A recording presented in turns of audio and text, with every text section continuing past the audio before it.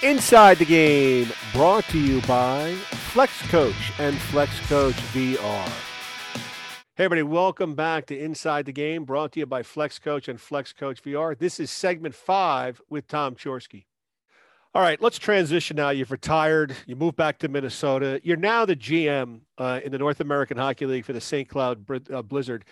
We're the Norsemen now. We changed our name. You're the Norsemen now? Okay. Yep. I'll have to make that change, the Norsemen. What has that experience been like for you to now be on the other side? You know, you're in management, you're working with young people. What kind of players do you look for? What do you expect for them? You know, what advice do the parents seek out from you and the kids seek out from you, knowing your background? Well, I wanted to get into the game and be part of the hockey industry. And this was an opportunity to jump into it with Corey Millen, who I played with at the U of M. He's the head coach.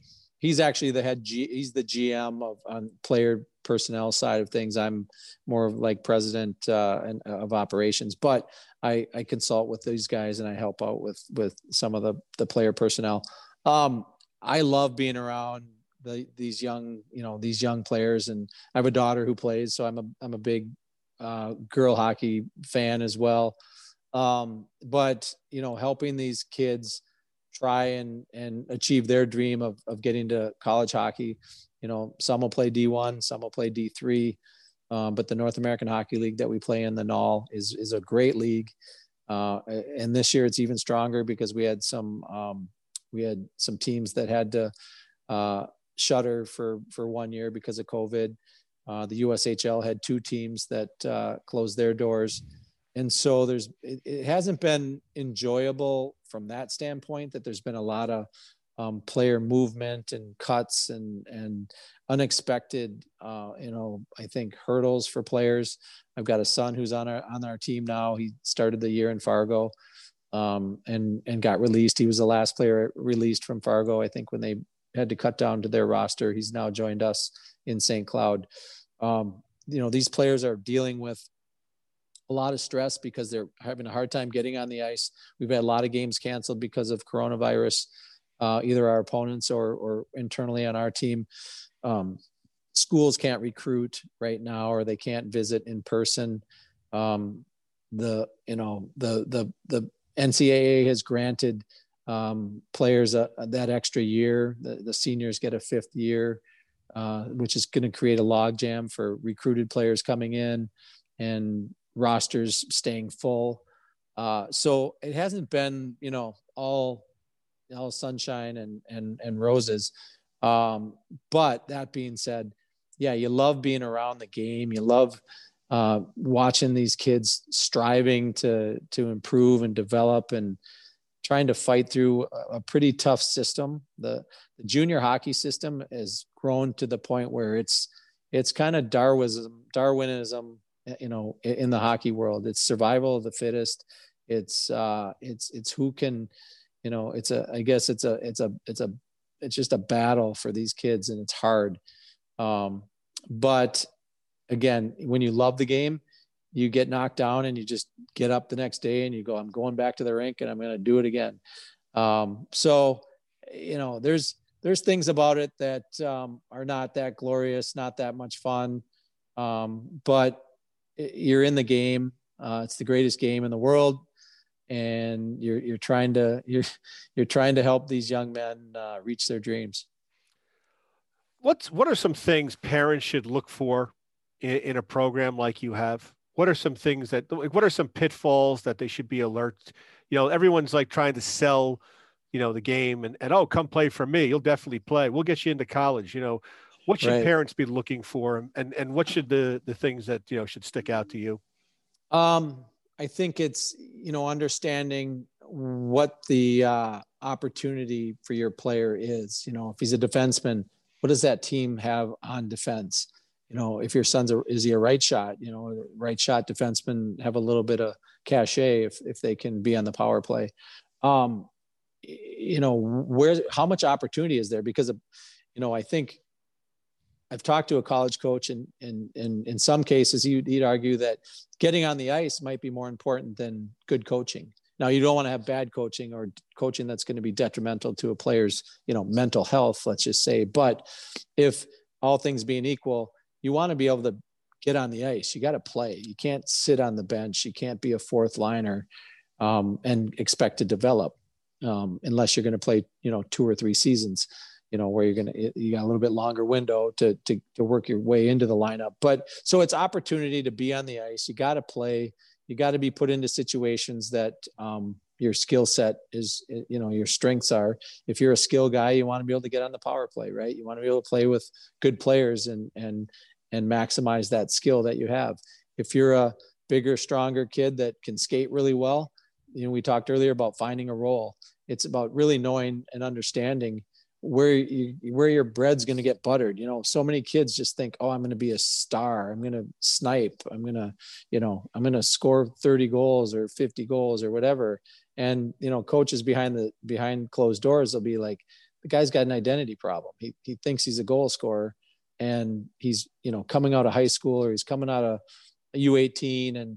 And if he really wants to go to the next level, the sooner they can sort of carve out an identity of who they are as a player, probably might even help them, because that's what programs are going to look for. They're, if they can find a third line right winger, a third line left winger who really understands and wants and embraces that role, instead of trying to find a guy that, if we put him on the third line, he's going to gripe and moan because he wants to be a first liner and he doesn't understand. So programs, if we're talking about D1 programs or D3 programs, regardless, these coaches, they want to find players that are going to accept their role. And so combination of, you need good coaching. If you can get good coaching, obviously we all know that we've had coaches that can make or break our careers. And so coaching is certainly important, but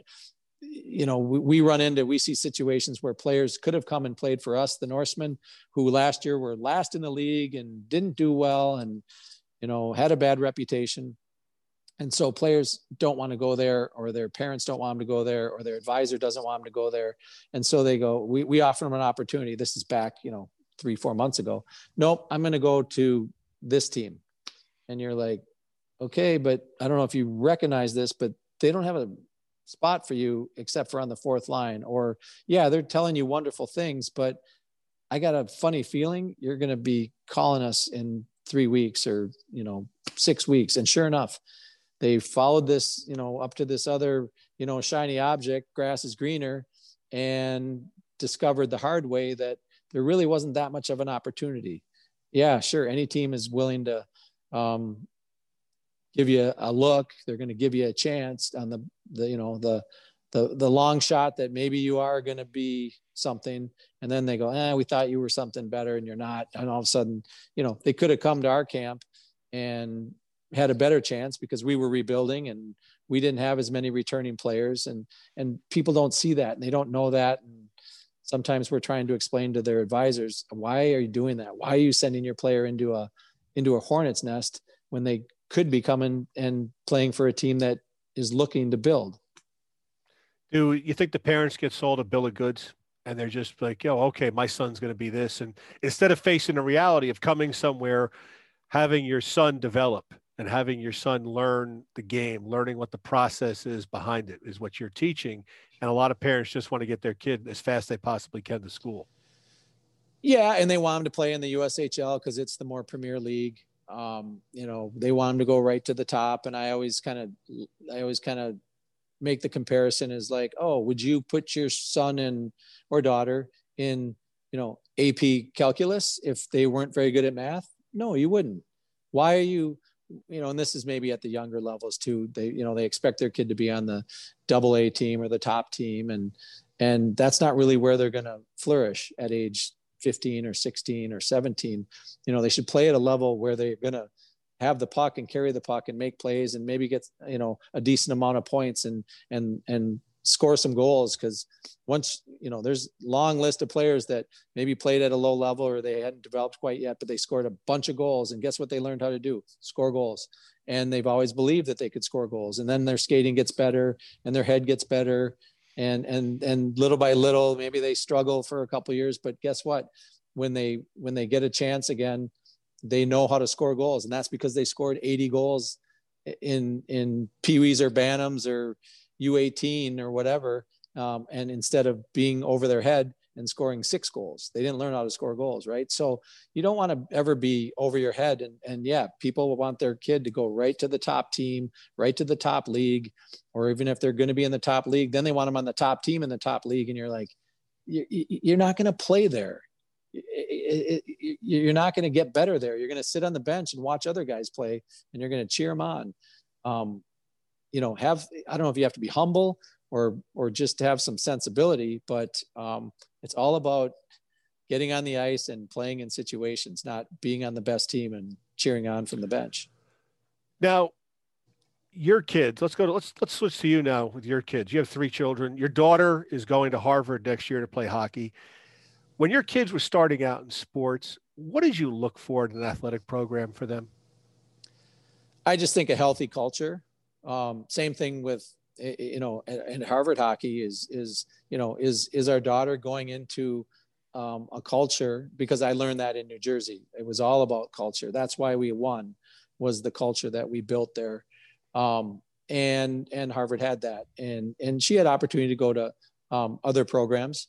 And she thought long and hard about it. But I think she also likes the idea of being in Boston, likes the idea of being away and traveling, a bit in a different area than the Midwest. And so I think you look at programs and see, and I don't know if we're talking, when they're younger too. Again, I'm talking like when your kids are starting out, like what are some of the things parents should look for in a program for their child in any sport going across? I mean, did your kids play a multitude of sports before they concentrated on hockey?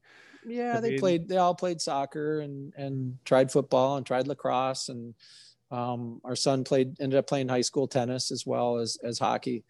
Again, it's culture. It's a coach that is going to play the players, not shorten the bench. Also not, obviously not be screaming and yelling and being negative when they're younger. And the culture includes everything. It includes what the expectation is of the parents around the team, the parents of the other players. Only typically, I remember one of our kids' coaches, and I've become friends with him. But as Pee-wees, he basically looked at the parents in the parent meeting, right when the team is made. He said, the only people that are going to screw this season up is you guys. And he was right. Is the parents, because we had the heck of a group of kids. And it's a great thing to tell the parents and say, only you guys can screw this up. It's not going to be, it's not going to be us, the coaches. It's not going to be these players. You guys got to stay out of it. So, I think you got to look for coaches that are experienced, but they're all about the culture. They're all about developing players, and they're not afraid to, I think tell the parents, just let the process happen. Let us coach your kid.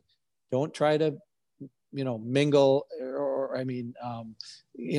over involve yourself in your son or daughter's playing time and development. Just let it happen, and good things typically will happen. As long as you put them in the right environment and find the right coaches, then your kid doesn't even want you to be around anyway. So, yeah. When you were going through this recruitment process with your daughter, what were some of the questions you had asked the coaches and the school about your daughter's, time she's going to spend in school? I mean, we had Mike Sullivan on from the Pittsburgh Penguins, and he said, a lot of kids, when they come to look at a school, look at the 4 years.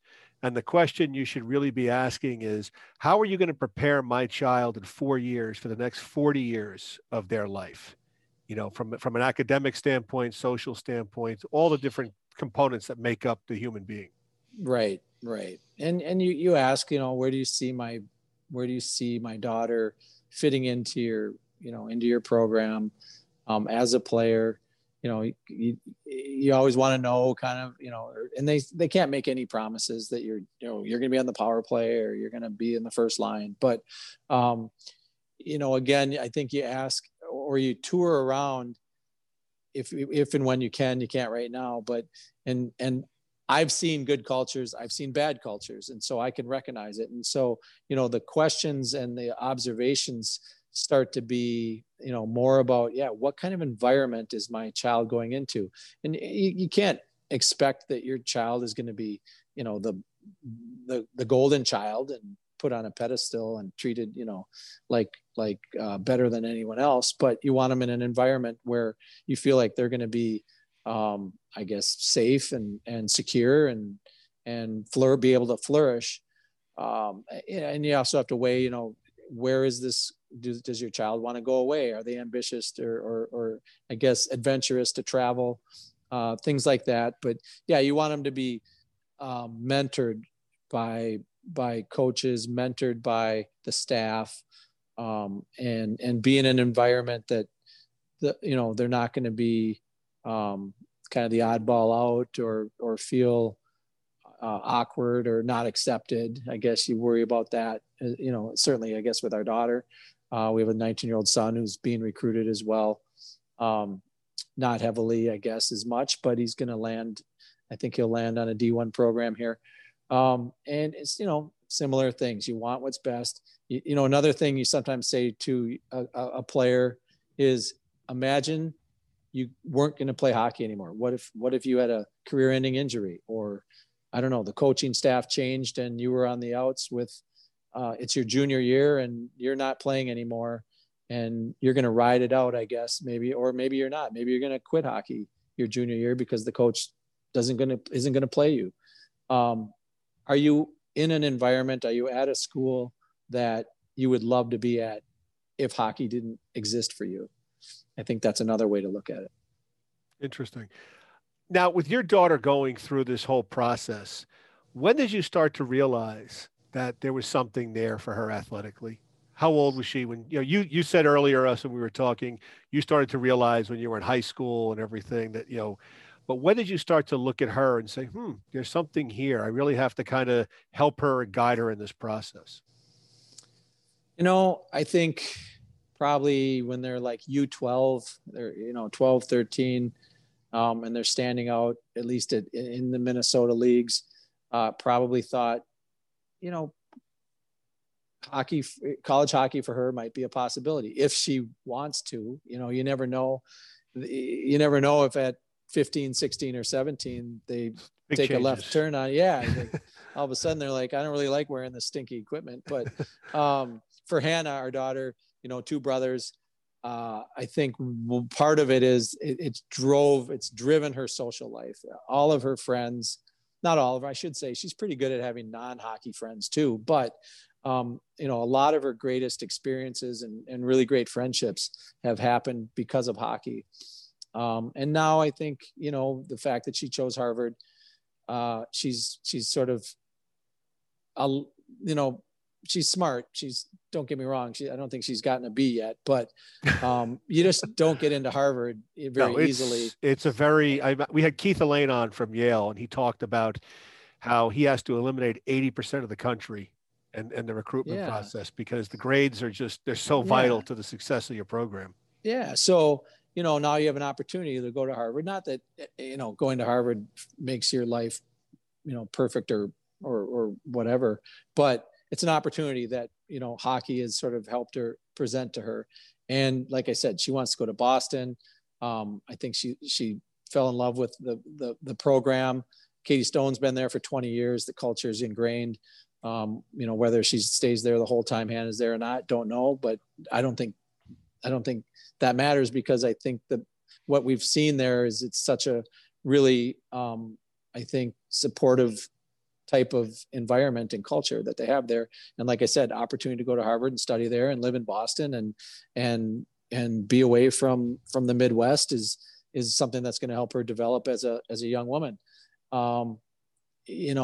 That's kind of how we looked at it. And, she thought about some other programs, and it's weird because she was at that age getting recruited when you still could get recruited at a really young age. And, she was, 15 years old taking calls from coaches, and it probably helped her mature a little bit too. We were like, hey, do you want us on the other line? And she'd be like, no, I can do it. I can handle it. So she's always been, I think, ambitious or adventurous, and it's just worked out really well for her. And she's, I guess I have a little bit of my genes, my hockey background.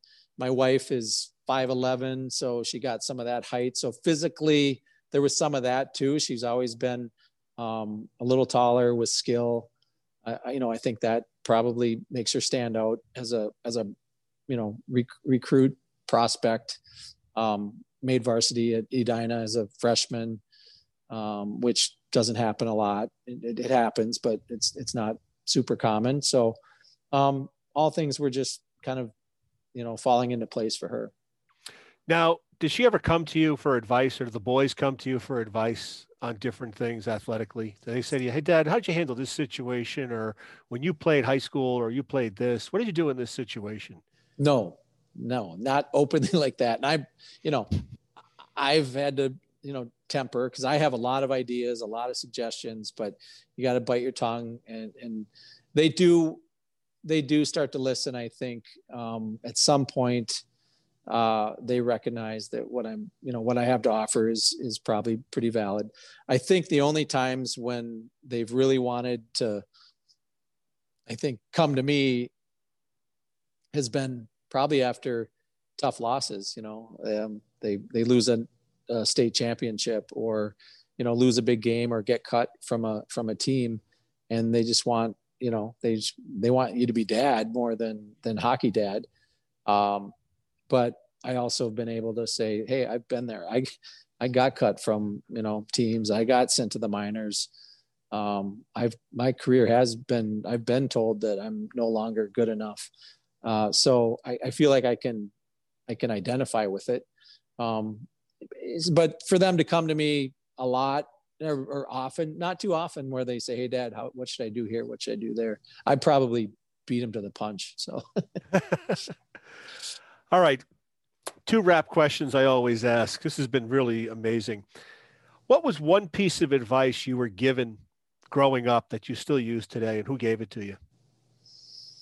The one that comes to my head right now, and it's not that big of a deal totally, but Tom Curvers, who was a friend of a family friend that I became sort of adopted by the May family, teammate of mine in high school. Danny May, the brother, was playing with Tom Curvers at Duluth. That's how I got to know all these guys. And I was 17 and getting to skate with these guys. And I was practicing with all these NHL guys one summer. And when I was about 18, maybe 19, and Curvers pulled me aside and he said, "You don't shoot hard enough." He goes, "You're shooting like, a baby," or whatever he said. And it just stuck with me. He said, you have to rip it. If you're going to be a player, that you're projected to be, you better start shooting the puck a lot harder. And I never forgot that. And maybe it was just more the action, or, that he pulled me aside and gave me the advice. And here he was in the NHL. And I was, a wannabe NHLer. And so that really stuck with me. I had a high school coach that was pretty, wasn't a high level hockey guy, but he was a legend in our community. His name was Jim Baxter. Some of the things he used to say that stick with me today, he'd yell at us. He was a very Christian man, so he didn't swear, but he'd say things to us like, "If what you did yesterday still looks good to you today, you haven't done much today." And so it's like Herb Brooks. Herb had all those phrases. Yeah, a little bit. So that Midwestern, philosophy on life. Well, it's just work. It's just, you got to keep working. You got to keep getting better every day. Don't get too enamored with, the headlines that you're reading about yesterday. But I was lucky to have a lot of good coaches, and I had some bad coaches. I had some coaches that said things to me that I'll never forget either. And that's unfortunate, because it was really negative and it was detrimental, but those stick with you too. So for anyone who either has, is coaching, you have to remember that too. You got to be careful, because these players at almost at any age are pretty impressionable, and you got to be careful what you say to them. So I guess those are a couple things, but I'd love to, tip my hat to Tom Curvers for mentoring me. Good guy. What does failure teach you in life?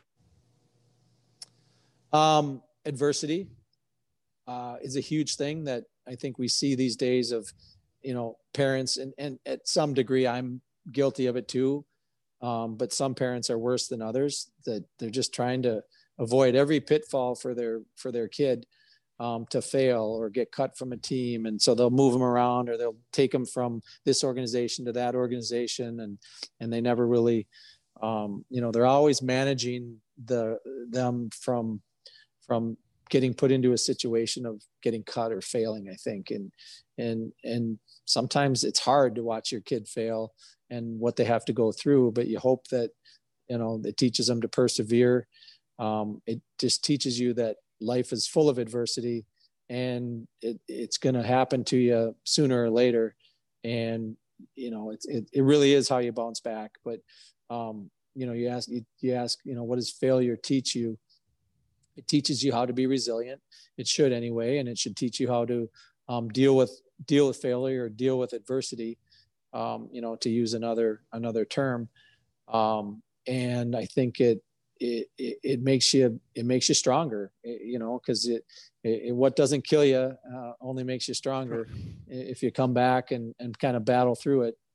And it's something that's not probably, Herb Brooks would purposely make you fail, right, at times, and good coaches do. I watch a lot of videos about a lot of coaches, and the best coaches will challenge their players, and some of the best coaches will intentionally make a player, break you down, build you back up. So dealing with failure really, really does make you more resilient and make you stronger.